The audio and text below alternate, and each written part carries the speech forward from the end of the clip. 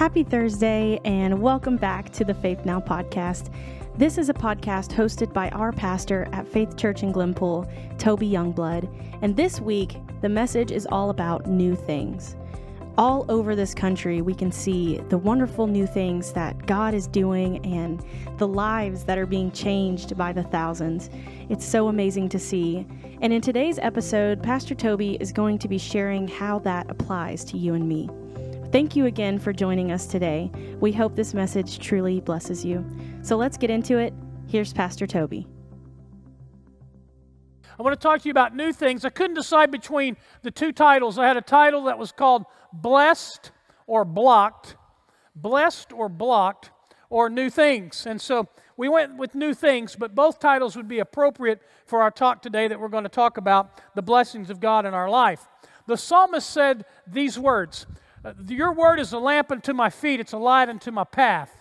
The Bible talks about a centurion soldier in Matthew chapter 8 whose servant was dying, and he said to Jesus, who was not there at the time, he met Jesus away in a different geography, a different place from where his servant was at his house, miles away, and the centurion asked Jesus to heal his servant, and he told Jesus, "You don't even need to come to the house, you just speak the word from here, and I know my servant will live."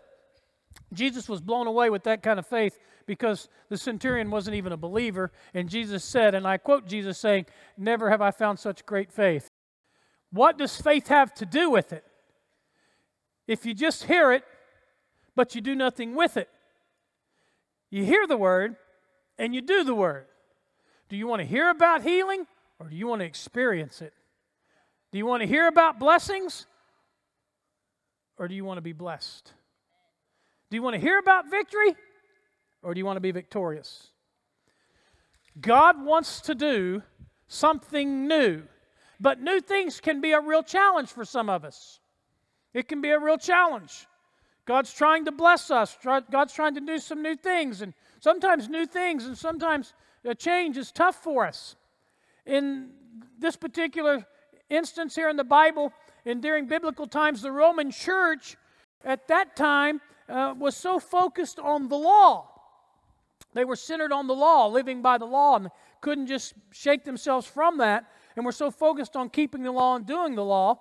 The writer of Hebrews tells us that God spoke in those days through prophets. We know that. We're going to be reading from a prophet here in a minute, prophet Isaiah. But he spoke to the people in those days through the prophets. And the Hebrew people were preoccupied by the law. And so it was making it difficult for them to embrace a new way of thinking. And that new thing that they had, the new thing that they were preaching, the new thing they were trying to get them to experience was this new thing called grace.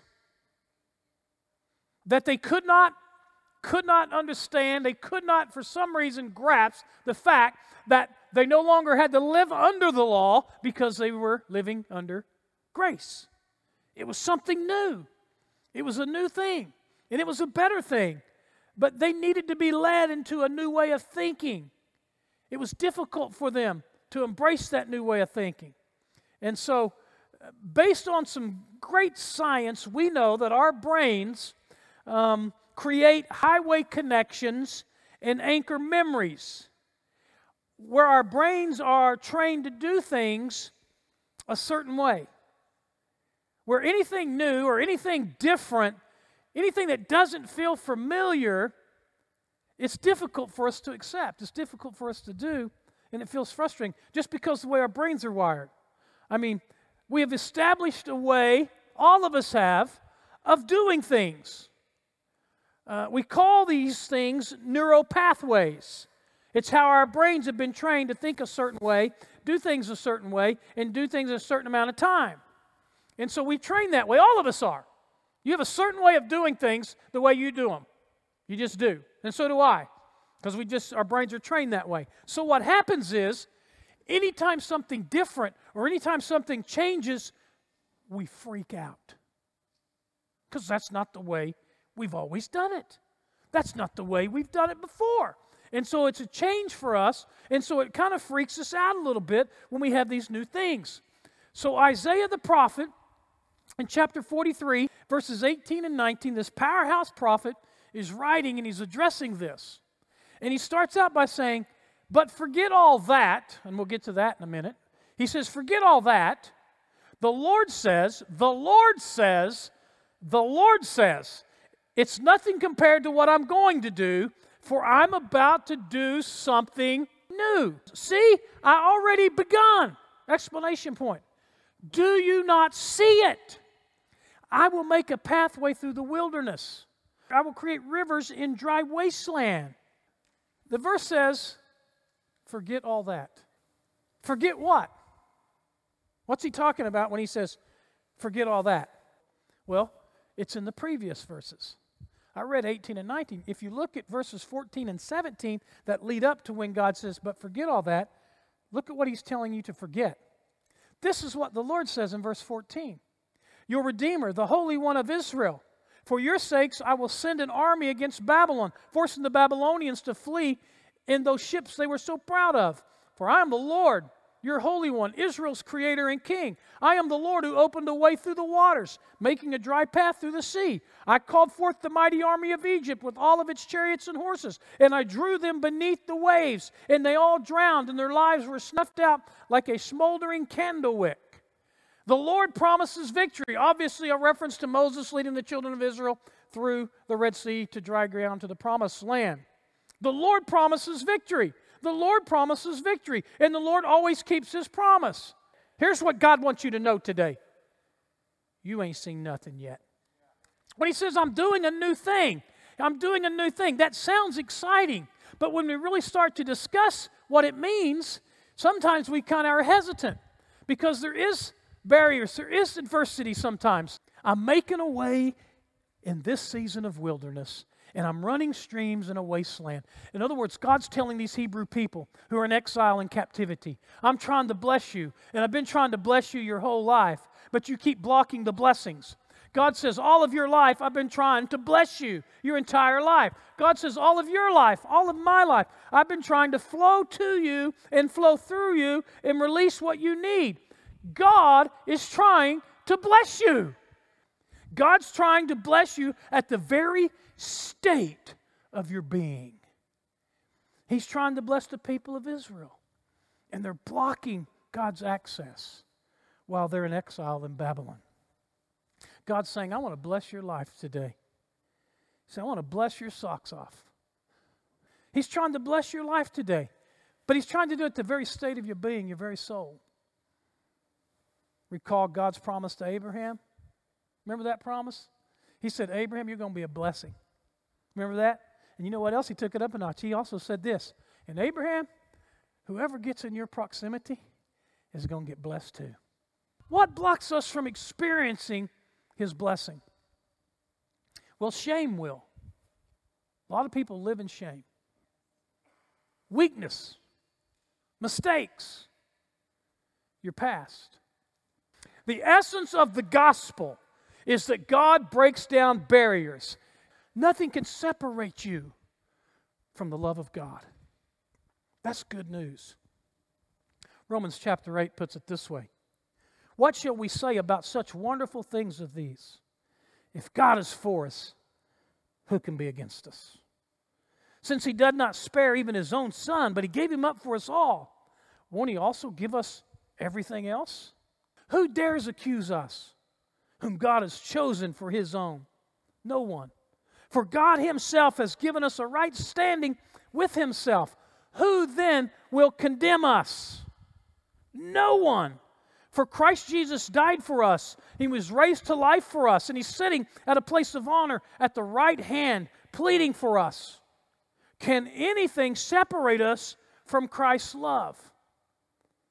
Does it mean that He no longer loves us if we have some kind of trouble or calamity or persecuted or we're hungry or destitute or in danger or threatened with death? Because the Scripture says, for your sake we are killed every day as being slaughtered like sheep. No! Despite all of these things, Overwhelming victory is ours through Christ who loved us. And I am convinced that nothing ever can separate us from God's love. Neither death, nor life, nor angels, nor demons, nor our fears for today or worries about tomorrow, not even the powers of hell can separate us from God's love. No power in the sky above or in the earth below. Indeed, nothing at all in creation will be able to separate us from the love of God that is revealed in Christ Jesus our Lord. He's wanting to bless you. Freedom does not come easy. So that God can be understood as the God of possibility. Sometimes your situation requires some persistence, where sometimes God's going to allow you to go through a situation that's going to look impossible, so that He can reveal Himself as a God that is possible, that all things are possible. Sometimes Lazarus has to stay in the tomb a few days longer. Why? So God can show everybody that He's the only real source for life. And sometimes in your situation, you're going through and you think, well, where's the blessing in this? Understand, He who made a way, a job, recovery from an emotional hardship, someone gave you $20 that you needed money for gas at one point in your life. I'm talking to the people that God made a way for you. Oh, He's made a way for you, and He's made a way for me in great blessings. And that's why He said, can you not see it? Do you not perceive it? God made a way. Isaiah said, He made a way through the sea. He'll do it again. Isaiah 43:18. He kind of messes up the flow of things and says something that just blew my mind, that was so counterintuitive. When Isaiah writes and says, but forget all of that.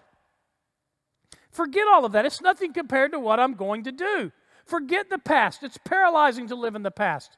We relive all of our dumb decisions. God's trying to bless you. God's always trying to bless you. That's an attribute of His character. But listen, our unbelief and our stubborn refusal to accept the fact that God's been there for us all along, and He keeps wanting to bless us our entire lives. But in order, listen, Isaiah says, in order to get past the mistakes made in the past, God says, I'm doing a new thing. We've got to see it. When we dwell on our mistakes of our past, it forms barriers. We block the blessing. And Isaiah reminds them, and reminds His people of the miracle, and then he says, forget it. And so He does this great miracle of leading millions of people through the Red Sea, and then He destroys the Egyptian army. That is one of the greatest miracles ever done. And now the prophet Isaiah says through Isaiah what? Forget that ever happened. Just forget all that. He said it. And the reason He said it is, I'm trying to do something new in your life. I'm trying to do something greater in your life. And you can't see it. You're missing it because you're living in the past, whether it be bad or it be good. God doesn't want you to rely on a memory of a miracle that God's already performed, because we'll miss the miracle that's in progress. Remember, God made a way. It's not my job to predict the way. It's just my job to trust God that He'll make a way. We do not need to know the how as long as we know the who. God is the Alpha and the Omega. We get stuck in the beta blessing and we can't receive the needed upgrade because we don't believe. We don't believe it. The devil blinds us. God is making a way right now. He's making a way right now. And we are blessed. We are blessed. New things, better things are coming your way. Do you believe it? Do you believe it? Then receive it today in Jesus' name. Hey, we want to thank you again for sticking around. We hope you start to see those new things that God is doing in your life. And we would also love for you to share that with us. We have new episodes every Thursday at 6 p.m. And if you want to visit us in person this weekend, you can join us for our traditional service at 9 a.m. or our contemporary service at 10:30 a.m. And then we also have a live stream broadcast of our services posted on Facebook and our website, faithchurchnow.com, at 10:30 Central Time. We appreciate you for joining us today and listening to this podcast. We hope you have a good week. Stay strong, faith strong.